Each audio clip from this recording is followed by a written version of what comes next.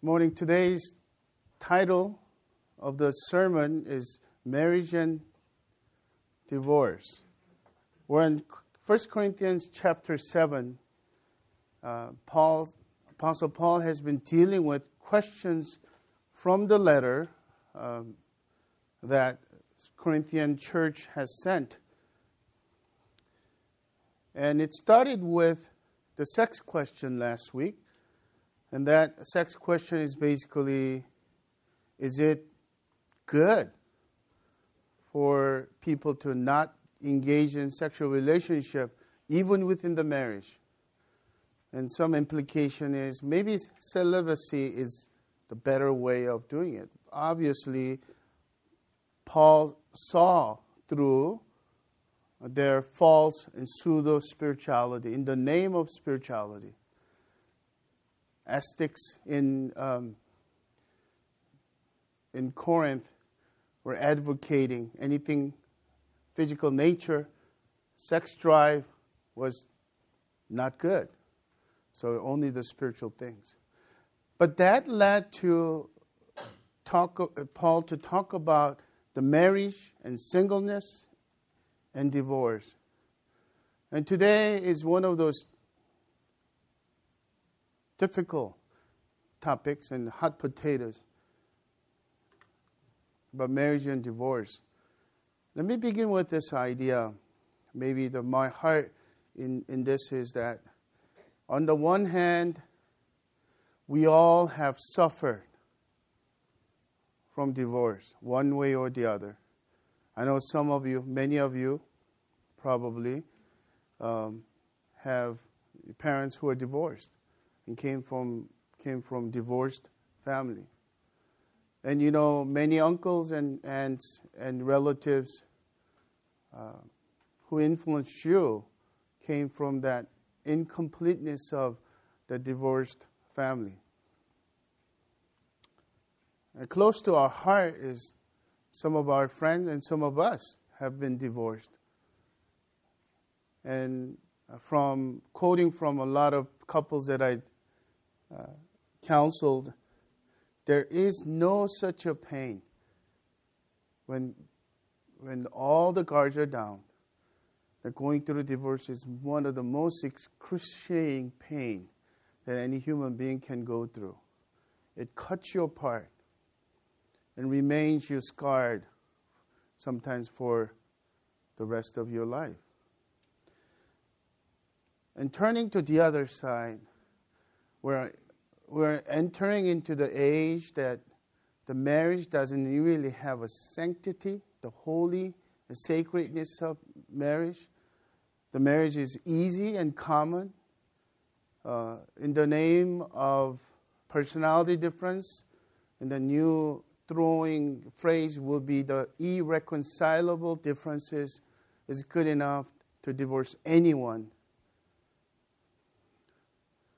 So to know and have friends who are divorced that way, it might be easy, the pain is still there. It's hush because it's hard to talk about, uncomfortable topic, and you forget that your friend is not living with his or her children, and to even ask questions and realize, very difficult. As we turn to 1 Corinthians chapter 7, beginning with verse 10, Paul deals with whether to marry or not, whether to divorce or not. And the context is important, so let's begin with the context question first. What is this context in which Corinthian Christians ask this marriage and divorce question? Number one case, the first case is a case of married couples, a typical married couples, two believers married. And if you look at the Greco-Roman world, the first century cosmopolitan city of Corinth, divorce was very easy and common, just like our time.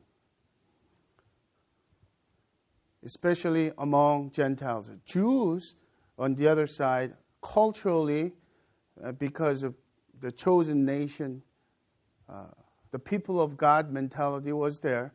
So it was a culturally taboo. In some older generation or the old tradition of Asian country might have that similar cultural value on staying in the marriage. Not necessarily the quality of marriage, but not just getting the mark of scarlet letter, the D letter.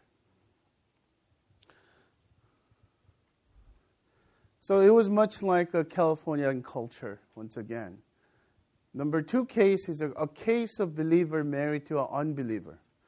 As you can imagine, so many Gentiles and Greeks and even the people who came from Israel, and as they married, they were unbelievers. And because of Paul's gospel and because of the church, one of them became a Christian. So oftentimes, we could imagine that their spouses are not believers yet.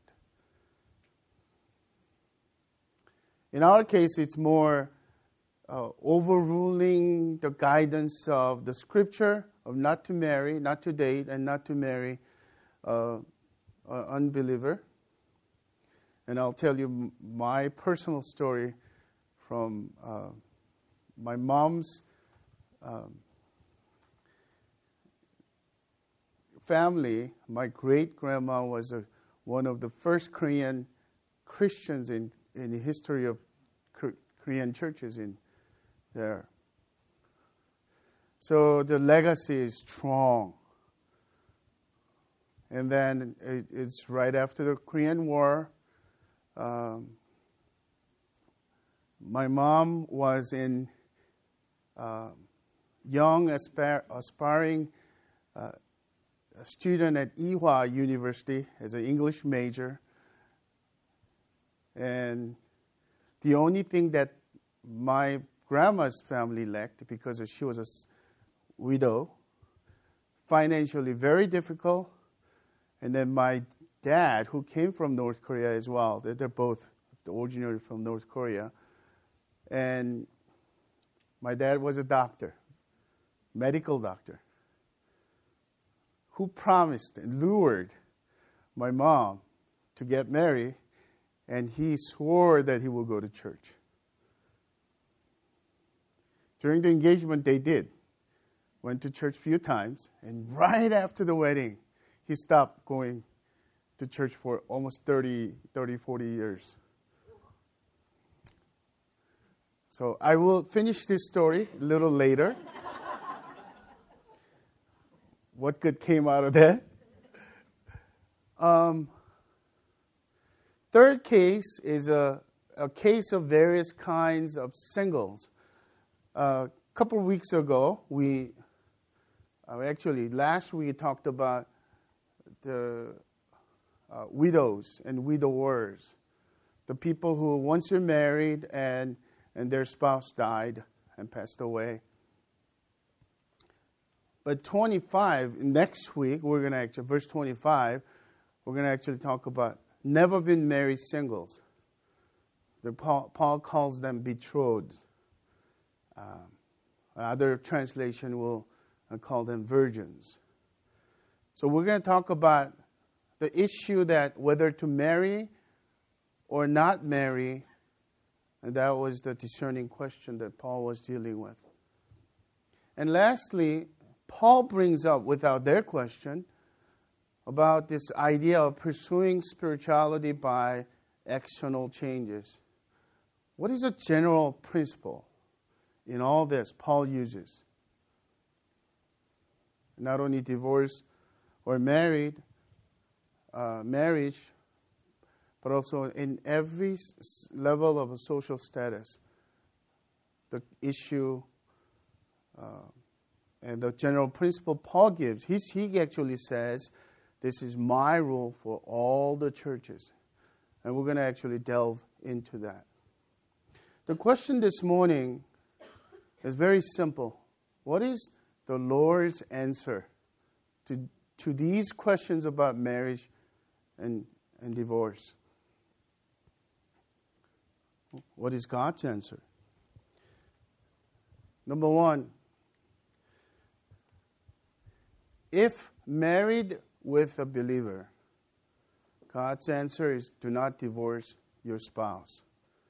Obviously, I'm going to talk about an exception, but in general, the marriage are meant to be permanent. Verse 10, to the married I give this charge, not I, but the Lord. The wife should not separate from her husband. But if she does, she should remain unmarried or else be reconciled to her husband. And the husband should not divorce his wife. Did you notice that? In giving this charge to the married, Paul gives an explicit command from Lord Jesus. The question arises then in our mind, that means this is most important and the rest of it is Paul's suggestion and we could disregard? No. The whole scripture, whatever that Paul is writing, is inspired by the Holy Spirit, which meant the direct authority of Jesus Christ has given to apostles, the first century, the capital A apostles, the ones who are called by Jesus and sent to the church, and they're the living scripture during first century church. And whatever these people wrote or inspired and guided by the Spirit. But that doesn't mean the inspiration means a dictation. Write this down. But there are times the direct revelation of Christ has been done. So point is this. It's not one is greater than the other sentences, but all are equally authoritative. Case in point, when you think about the Old Testament prophets habitually said, "Thus saith the Lord." And he quotes what the Lord has exactly said. But what about in between? The prophets, with the passion, he brings out his points to the people of Israel. Sometimes with great intensity. Is that to be disregarded? No way. All Scripture is inspired and equally inerrant, infallible Word of God. But this much is clear. In chapter 7, entire chapter, explicit command of Jesus Christ is the only one. Is it do not divorce? I mean, we get this message already. The marriage must be so important to God. And that's the heart of God that we need to see.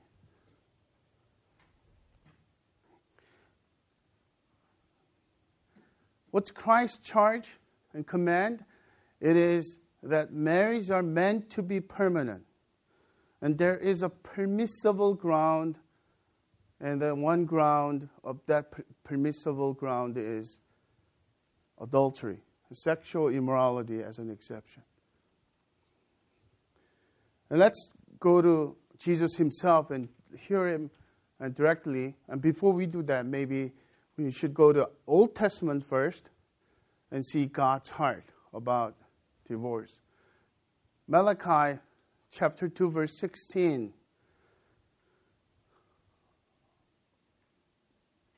Yahweh God speaks through the mouth of Malachi, the prophet. For the man who does not love his wife, but divorces her, says the Lord, the God of Israel, covers his garment with violence, says the Lord of hosts. So guard yourselves in your spirit, and do not be faithless. This is the ESV, English Standard Version.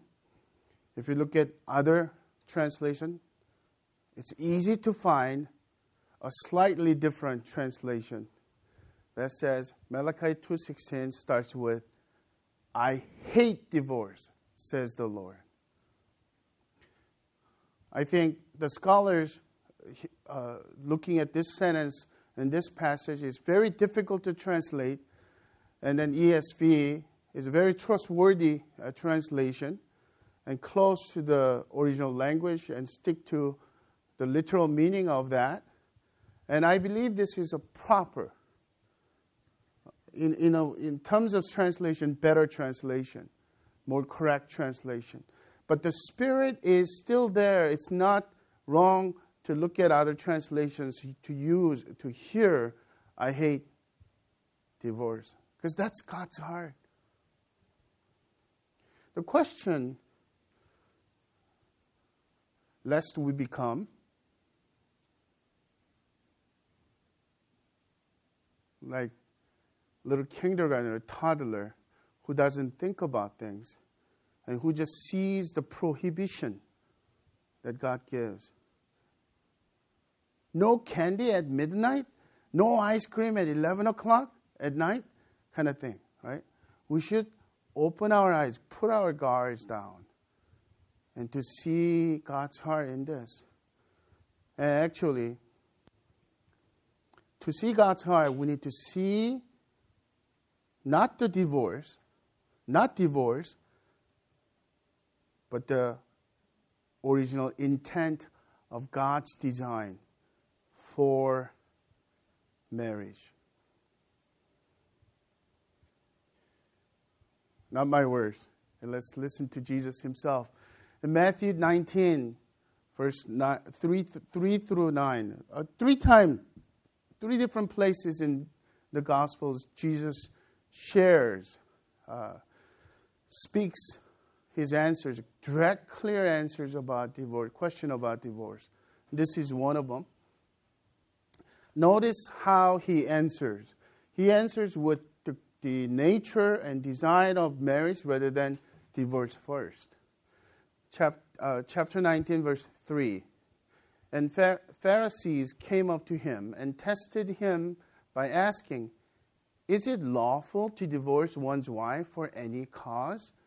He answered, have you not read that he who created them from the beginning made them male and female, and said, therefore a man shall leave his father and his mother and hold fast to his wife, and the two shall become one flesh? So they are no longer two, but one flesh.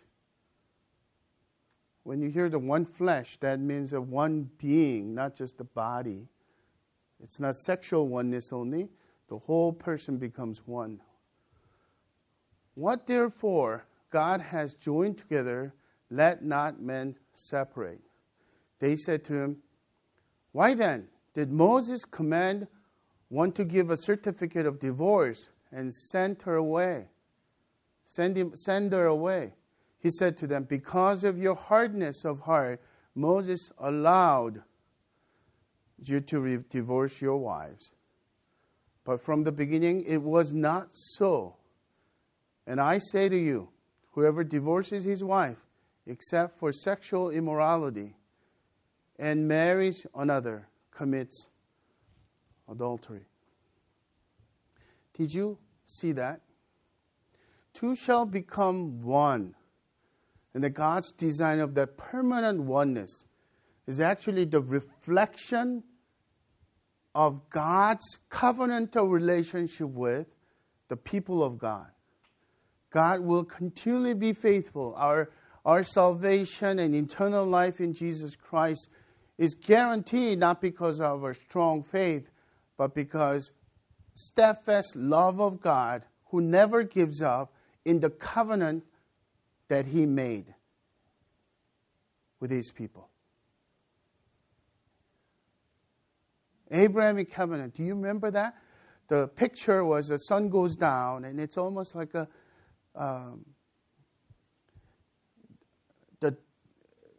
dusk, and maybe even the pinkish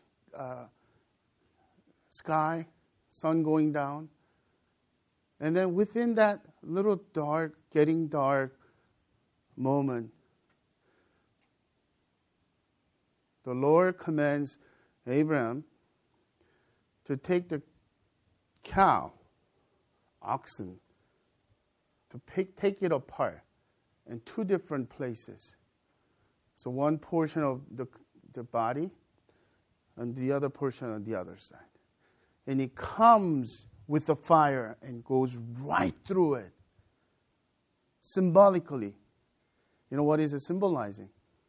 Whoever breaks the covenant, let the person be like this. Scary, right? But God is making his covenant. Did Israel break the covenant? Of course, so many times. But God's faithfulness, that's the grace of God. Salvation by grace of God, even in the Old Testament, that he kept his covenant. And he kept his steadfast love toward this sinful people of God. And even toward us in that sense. That oneness reflected God's covenantal relationship.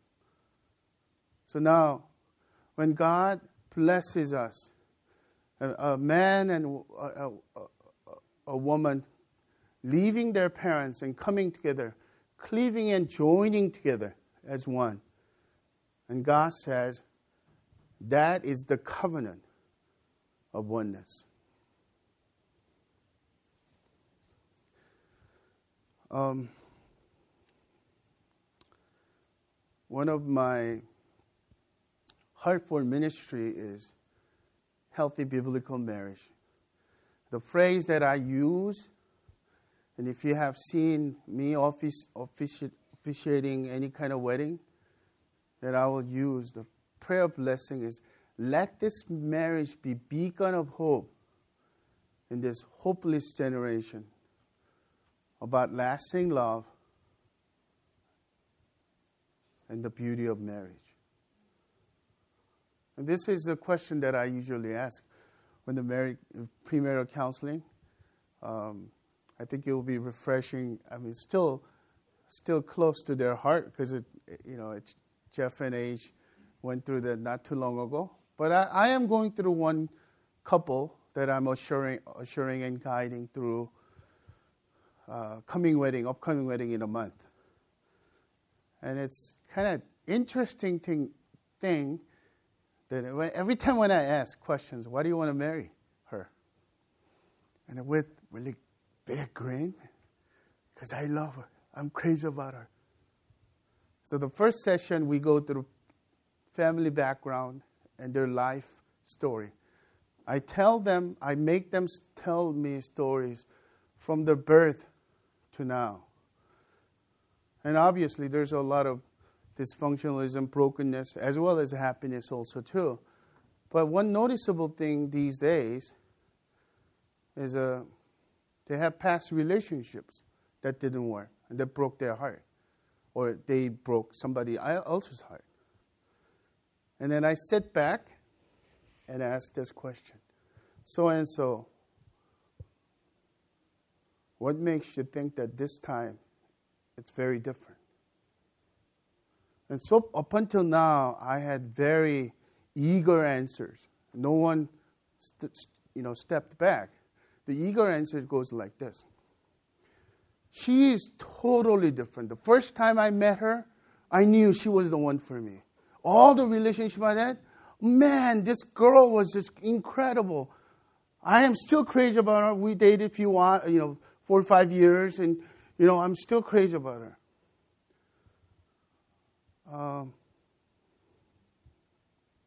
What about those relationships you were almost engaged or engaged.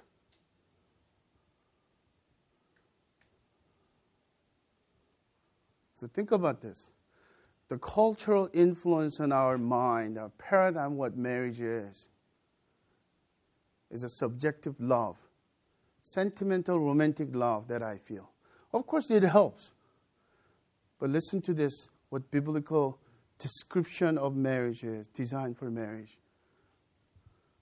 It's not that you love, so you want to marry her or marry him. But it's that you covenant to marry, therefore you love. Let me say it again. Biblical concept of marriage is covenant to love this person, love her for the rest of my life. In old days, it was literally arranged marriage, so they didn't have this romantic dating relationships. They're fully convinced, but they're married. Why do you love her? The answer is, because I married her. I married, I covenant to love her for the rest of my life. That's biblical concept. Rather than, I marry her because I love her. Sounds very good and very meaningful, right? You know why divorce is happening these days? I haven't met any couples who said, I really don't really like her and I don't love her, I don't love him, but I'm going to marry anyway. And then after a few years, it doesn't work. Usually, I'm crazy about her, I'm in love with him, love with her, and 2-3 years of hardship. It's not the same anymore. We're not in love anymore. We fell out of the love. Men and women of God, that we need to see the wisdom of permanence of this covenant in marriage. It is the sacredness of marriage is reflection of our covenantal relationship with God, who loves us with unending love.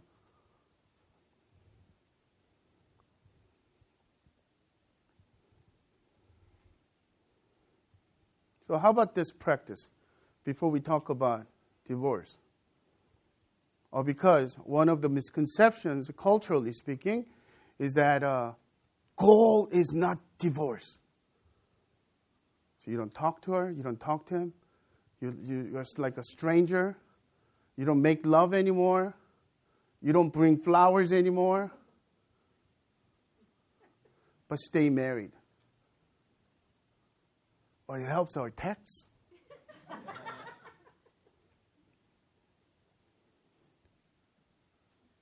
So how about this practice? I urge you to apply before we go on. If marriage is a covenant to love your spouse for the rest of your life, you should make the covenant every morning. Renew your covenant every morning. Remember, from the rising of the sun, and even more faithful than the rising sun, God's faithfulness toward is stronger and deeper. His mercies are new every day, every morning. So you get up in the morning, and you don't really have to, wake her up. But in your heart, Lord, I covenant to love this woman today. I renew my covenant of love, unending love today. This morning, I wake up to love him. He annoys me sometimes, but I'm going to love him. He doesn't pick up socks, but I'm going to love him.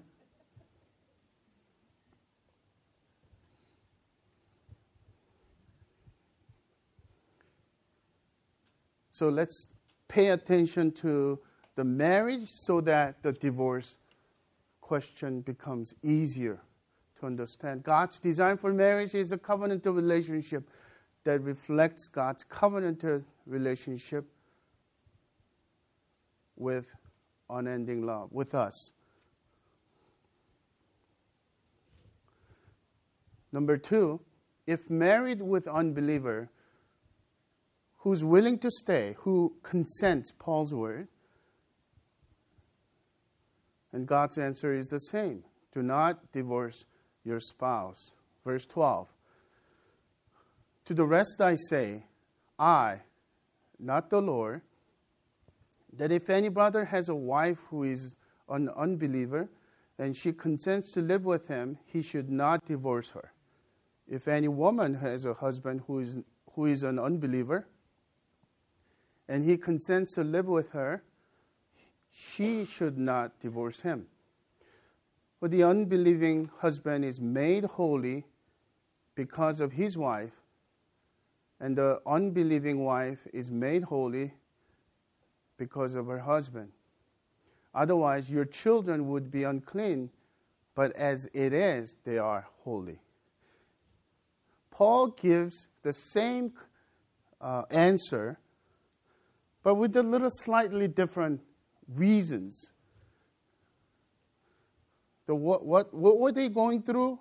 Especially they have a Jewish background. Their fear is a fear of defilement by association. There's a lot of uncleanness were there.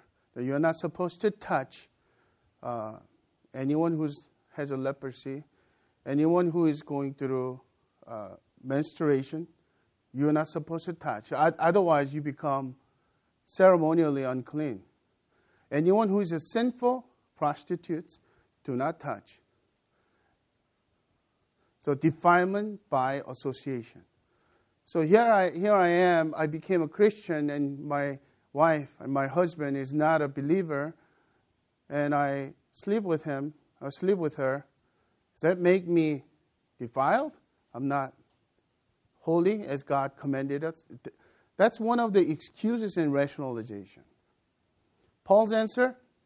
It's actually the other way around. Because of you staying and remaining in marriage, the household is sanctified.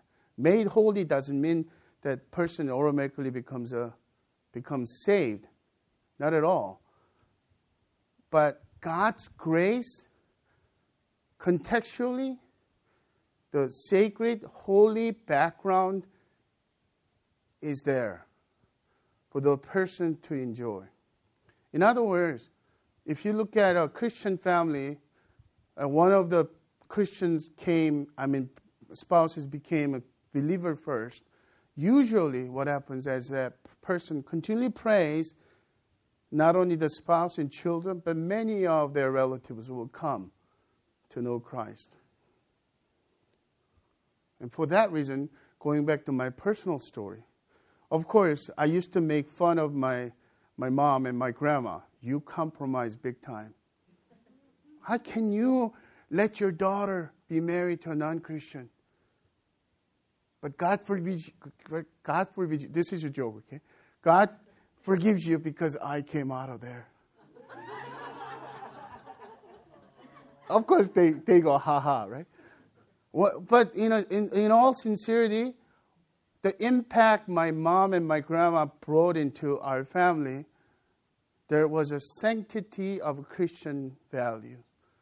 And of course, it was almost impossible, unthinkable, my medical doctor father would become a Christian.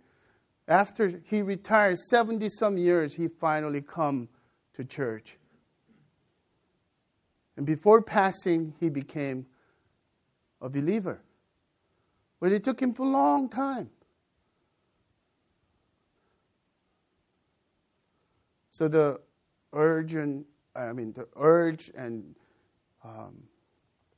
counsel of Apostle Paul gives into that way. It is actually sanctification by association. What does that mean? Because we associate, that person becomes sanctified. Remember the gospel story? The leprosy was not only incurable disease, but it was an unclean disease. You're not supposed to go near. No one's touching. Actually, they need to stay away from a stone's throw away. So they will come into the town and they will start screaming in the street, unclean, unclean, so that normal people can stay away from them. When Jesus healed the leper in the gospel story, he didn't have to touch him. If you desire, if you want to, you could make me heal. And he not only said, oh, I want to, but he touched him. Why the touch? By touching his unclean disease, did Jesus become defiled? No. The leprosy was sanctified.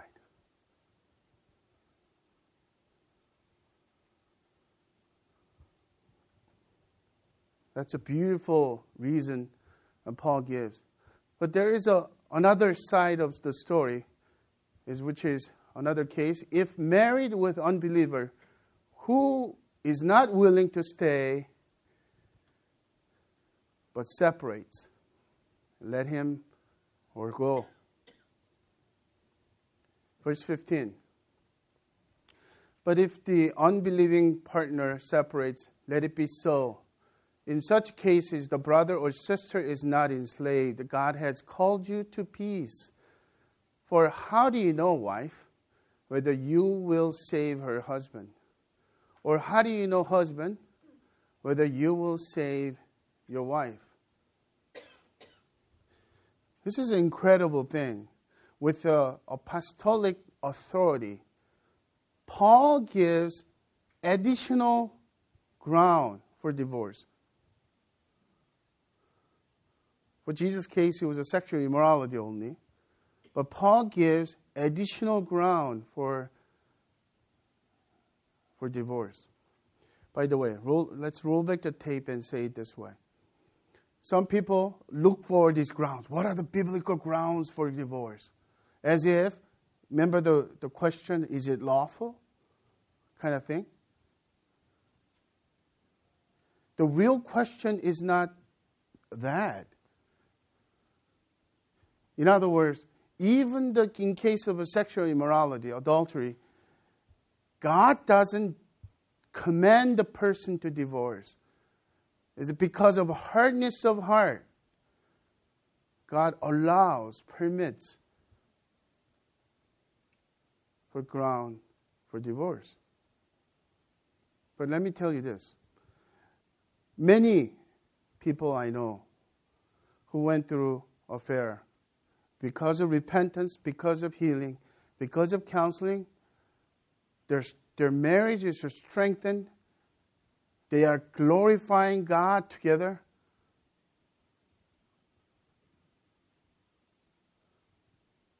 So when I see a Christian, very legalistic Christian who says, my wife, my husband, I finally found it. This is evidence for affair. So I'm divorcing him.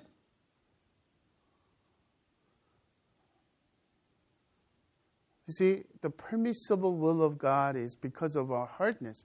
Even the giving certificate of divorce, because the male chauvinistic society divorces woman anyway, but without giving the certificate of divorce, what happens is that woman cannot even get a decent living at all without certificate of divorce.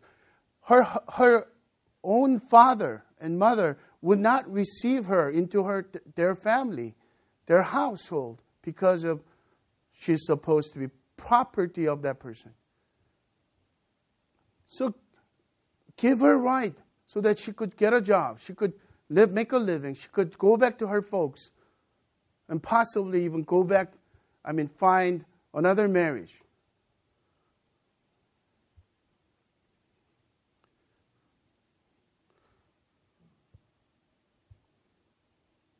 So coming back to this story, this is a little different though. Why this additional ground? Unbelieving spouse leaves. The principle is this: our covenant with God is far more important than our covenant with anybody else, including our marriage. In spite of the fact that marital covenant is so esteemed high. So, unbelieving spouse, forget you, I don't want to live with you anymore. And I don't want your God anymore. And Apostle Paul is saying, let him go. Let her go. You're freed. God has given you peace.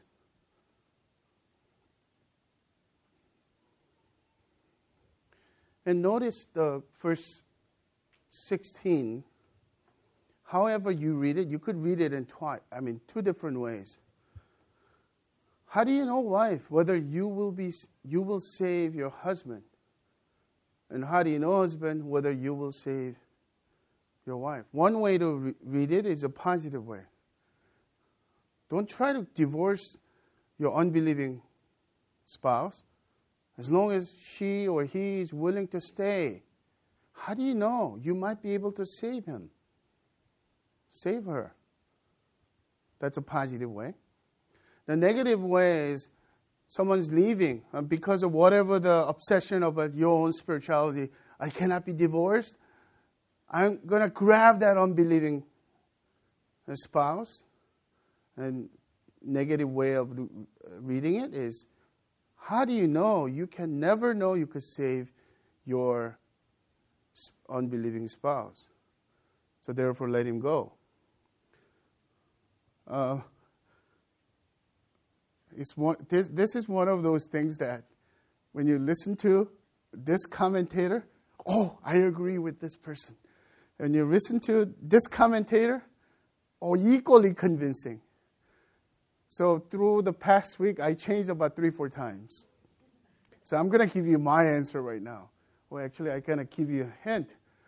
Gordon Fee, one of the commentators I finally landed on, has a wisdom to say this. Maybe it was purposeful for Paul to leave it open so that it could make application in both ways. Do not think that you could save that unbelieving. It's only up to God. So be free about letting the person go. Or the person who wants to leave and start all over again is, how do you know God might place you here? And that person might be saved by grace because of you, through you.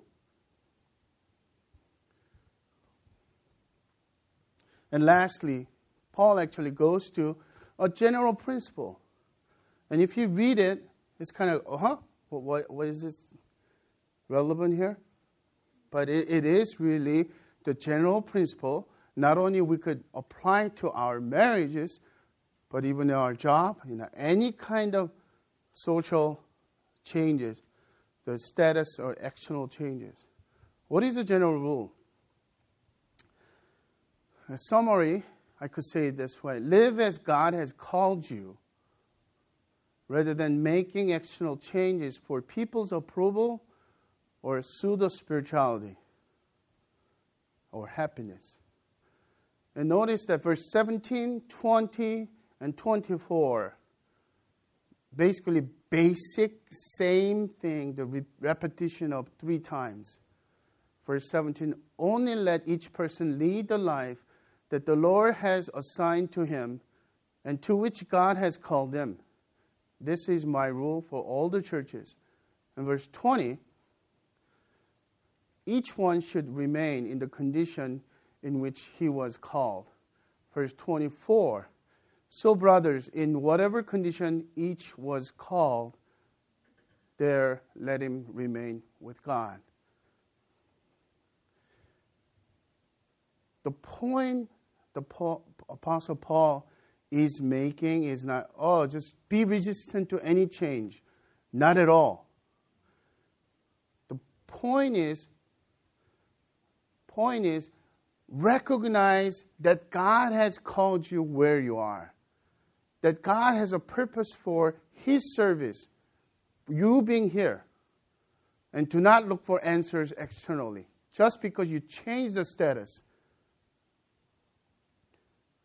And I'm willing to talk with you, sit down with you, with some of you when you think about changing jobs all the time, unless you are resistant to all change, and think about the answer that you're looking for to follow God's will wholeheartedly, to find your happiness and contentment, is not on the external changes, but the internal surrender and trust in God's will. That's the point that Paul's making. But look at this. There's 3 layers. It's like a Big Mac. There's 2 examples in between in that. One is about circumcision, and the other one is a freedom from slavery. But the slavery system existed back then, right? Okay, so then let's start with the circumcision. The circumcision, as you're reading it, think about this. The circumcision is not only merely the physical sign of circumcision, it will be absurd to be obsessed by that. But what that signifies, or what that symbolizes, it's a spiritual status or legacy. Was anyone at the time of his call already circumcised? Let him not seek to remove the marks of circumcision. I wonder how they could do that. Was anyone at the time of his call uncircumcised? Let him not seek circumcision. If neither circumcision counts for anything, nor uncircumcision, but keeping the commandments of God.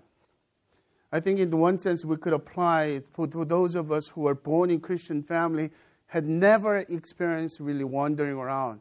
And sometimes we say things like that. I wish I could be like so-and-so, just be wild and party a lot and come back to God and, Lord, I'm yours. And I could feel all these emotions. I don't have anything. It's like it's hunky-dory every day. For the people who have not grown up in Christian family and who are just a secular, wild, and later or adult life, they become Christian, they admire so much about the household values of Christian, godly family. Oh, I wish I would be born in that way. That's the point Paul is making, is that God has called you. Recognize that it didn't happen accidentally. God's sovereign will was there. He knows what He's doing. And He has a purpose for you right here, right now. And He wants to serve you with full heart. That's the point. Second example, the second patty goes in now. It's about slavery, being a bondservant. Verse 21, were you a bondservant when called? Do not be concerned about it. But if you can gain your freedom, avail yourself of the opportunity. For he was, let me just quickly mention one thing. There were ways that the bondservants can save up outside of his household work, and he could do the special work, and then save up money, and goes to, other places, like typically in Corinth, goes to the temple, idol, so-and-so's in the name of that, and then the idol, the god, buys him. Actually, it's his money, so he's free. Or, like a Ben-Hur, movie Ben-Hur, a master saw sacrificial, either saving his life or doing some wonderful thing, and then grants him with freedom. From this point on, you're free to go. You're a free man. And Paul is saying, take it. What's the point Paul is making again? It's not one way or the other. It's God. Internally, you surrender to God. And as Joseph didn't cry and wail all the time in the prison dungeon and waited until God raised him to the prime minister of Egypt, wait for God's hand. Don't try to manipulate situation. Don't try to change your social status. And maybe we could even, apply for those of us who's not living in a good school district We live in Santa Ana, and then one of the concerns is for good schools. It's a world of difference. And the Irvine is expensive. But instead of manipulating false address and borrowing somebody else's address to send your kids to that school, remain where you are. God is sovereign. Trust Him. And that external change might come. So let's summarize. The key principle is repeated 3 times. Recognize that God has called you where you are, and He wants you to serve in a unique way and faithful way. And 2 examples, circumcision and freedom from slavery is spiritual status or social status. And our happiness and spirituality do not result from changing external status, but internal trust and surrender to God. Let's pray. Father, thank you for the clarity of your wisdom. And thank you for 1 Corinthians letter. We gain so much from it. We could identify the Corinthian Christians so much. Our prayer is that you will change the way we think about marriage and think about divorce and think about changing our social status so easily by manipulation. And teach us to look to you internally by faith, surrendering our all and our will and our hearts, trusting the sovereign will of God and favor of God is upon us. And our prayer is that you will redeem the beauty of marriage in our church and protect us from the lures and temptations for divorce or even slight idea of breaking off from that biblical oneness. And our prayer is that we would become, our church and the people of Crossway Church will become the beacon of hope and as an example of Christ's transformational power in our marriages for lasting love and lasting marriages. We pray all these things in the name of the Father, of the Son, of the Holy Spirit. Amen.